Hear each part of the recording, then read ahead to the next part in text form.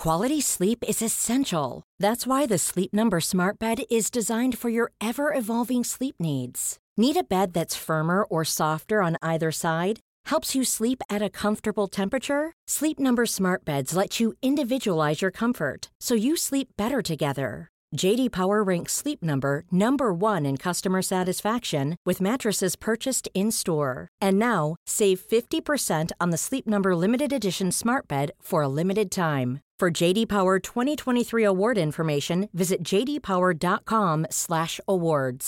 Only at a Sleep Number store or sleepnumber.com.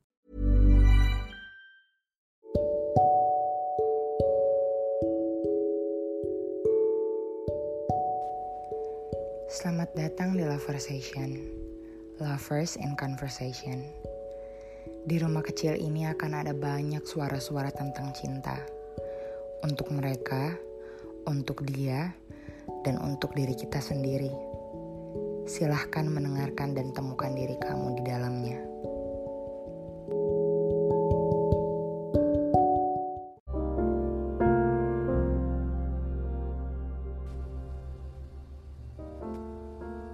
Kita pernah sedekat nadi sebelum keadaan perlahan mengubah kita jadi orang asing yang cuma tahu kabar sebatas updatean sosial media.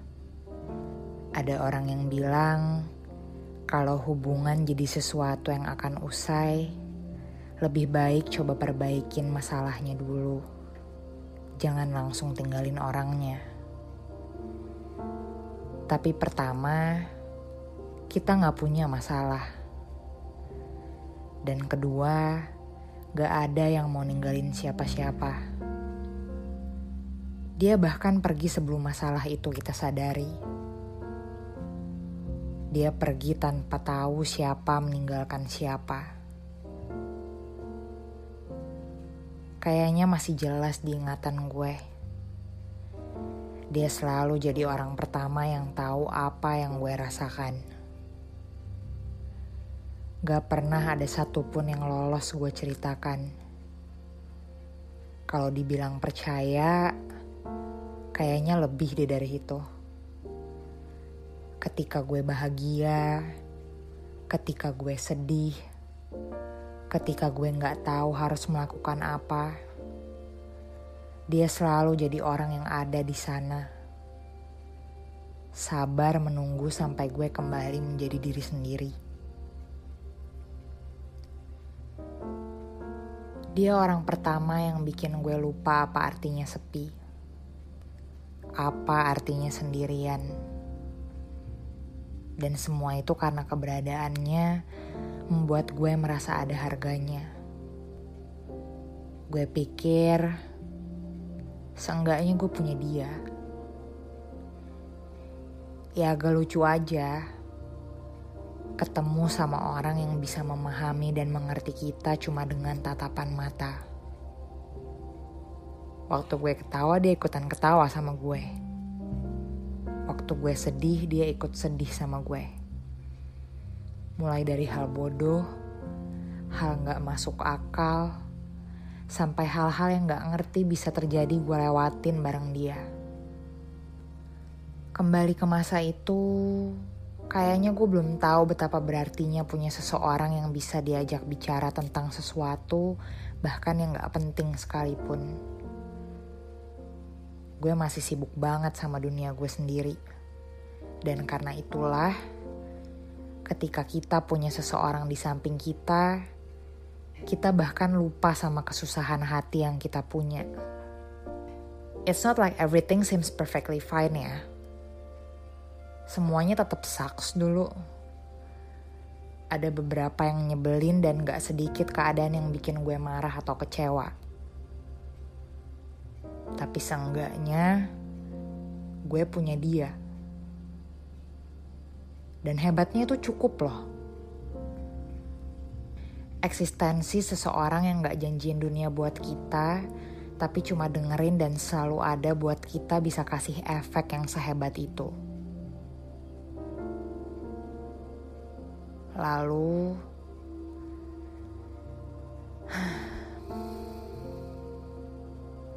lihatlah sekarang. kita. Zamannya masih main Twitter dulu, gue sering baca tweet seseorang yang bilang people change. Klise dan kesannya gak penting banget ya. People change. Ya emang iya, semua orang pasti berubah. Setiap tahun aja umur kita nambah. Ada yang tambah dewasa, ada yang hobinya ganti dari yang itu-itu aja jadi sesuatu yang wah dan luar biasa. Ada yang udah pergi sampai ke ujung dunia untuk gapai satu persatu impiannya. Tapi baca kalimat people change rasanya jadi berbeda ketika itu terjadi pada diri kita sendiri dan orang terdekat kita. Karena ketika change atau perubahan perlahan memberikan jarak yang gak bisa kita gapai lagi dengan satu-satunya orang yang memahami siapa kita, jauh lebih nyakitin dari apapun juga. Gue bahkan lupa gimana akhirnya tanggal ulang tahun yang biasa kita rayakan dengan kejutan konyol, surprise kecil dengan hadiah yang memenuhi kamar gue jadi hanya lewat sebagai notifikasi di email. Oh, hari ini gue ulang tahun dan dia gak ngucapin. Oh, hari ini dia ulang tahun dan gue gak ngucapin. Gue lupa kapan HP yang biasanya penuh dengan chat sebodoh, lihat deh. Jadi kosong dan hanya dipenuhi tanda-tanda kedewasaan yang memenuhi pikiran gue setiap malam. Setiap kali gue melihat orang yang berhasil mempertahankan support sistem terbaik mereka, selalu punya waktu cuma buat sekadar makan bareng dan ketawa-ketawa, gue pasti selalu keinget dia. Awalnya gak berasa.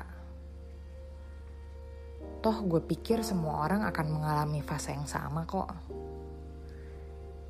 Manusia datang dan pergi. Singgah dari satu rumah ke rumah lain untuk jadi tamu sebelum akhirnya pergi lagi berkunjung ke rumah yang lain. Cuma buat apa? Cuma buat ngingetin kalau yang abadi di dunia ini cuma ingatan-ingatan yang disimpan secara pribadi oleh sebuah hati. Tapi ternyata dari yang tadinya biasa-biasa aja, jadi sebuah momok yang membuat gue sering kesepian dan lupa caranya membuka hati. Gue jadi gak tahu caranya percaya dengan orang lain di luar sana.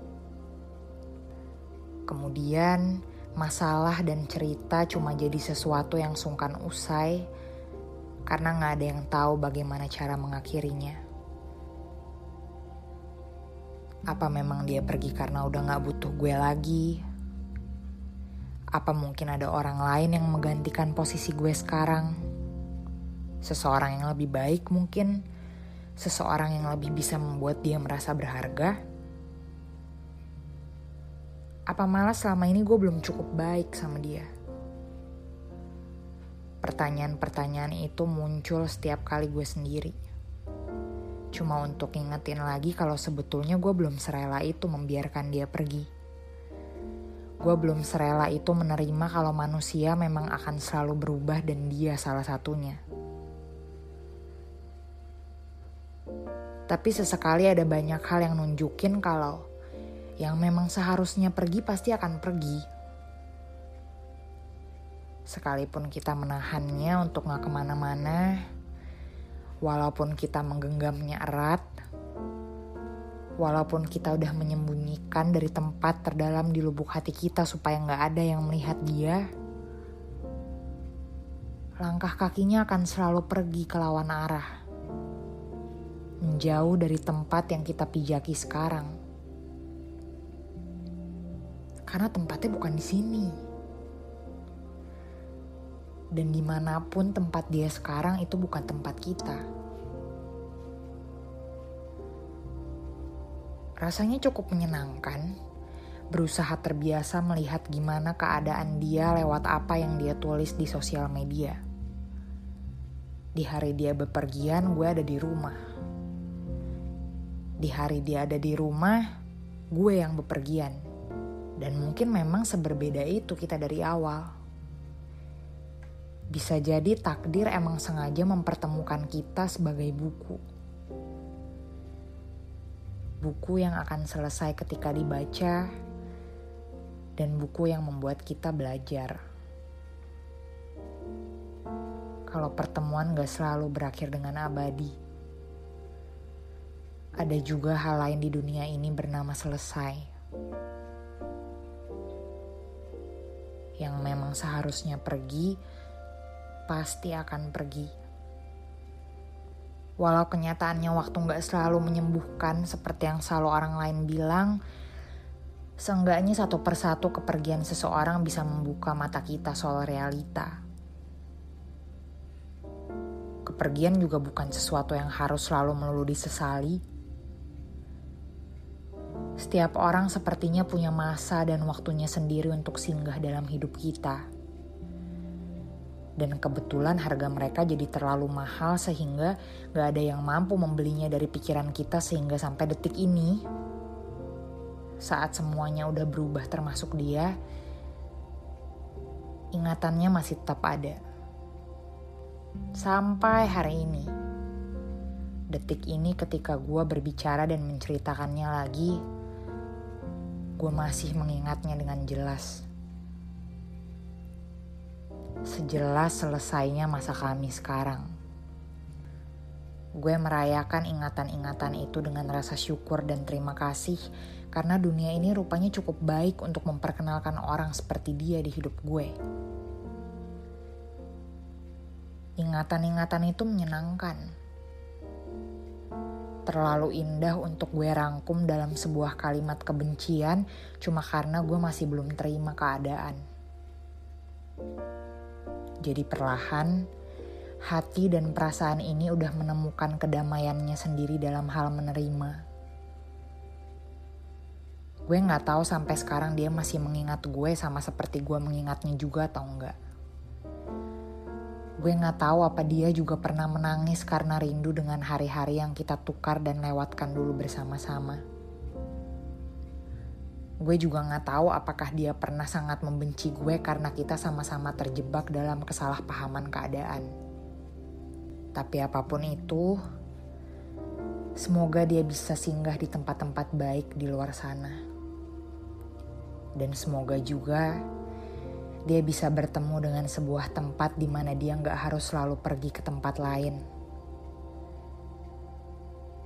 Karena setiap orang pantas bernaung di tempat yang bisa menerimanya. Tanpa harus pergi, tanpa harus ditinggalkan.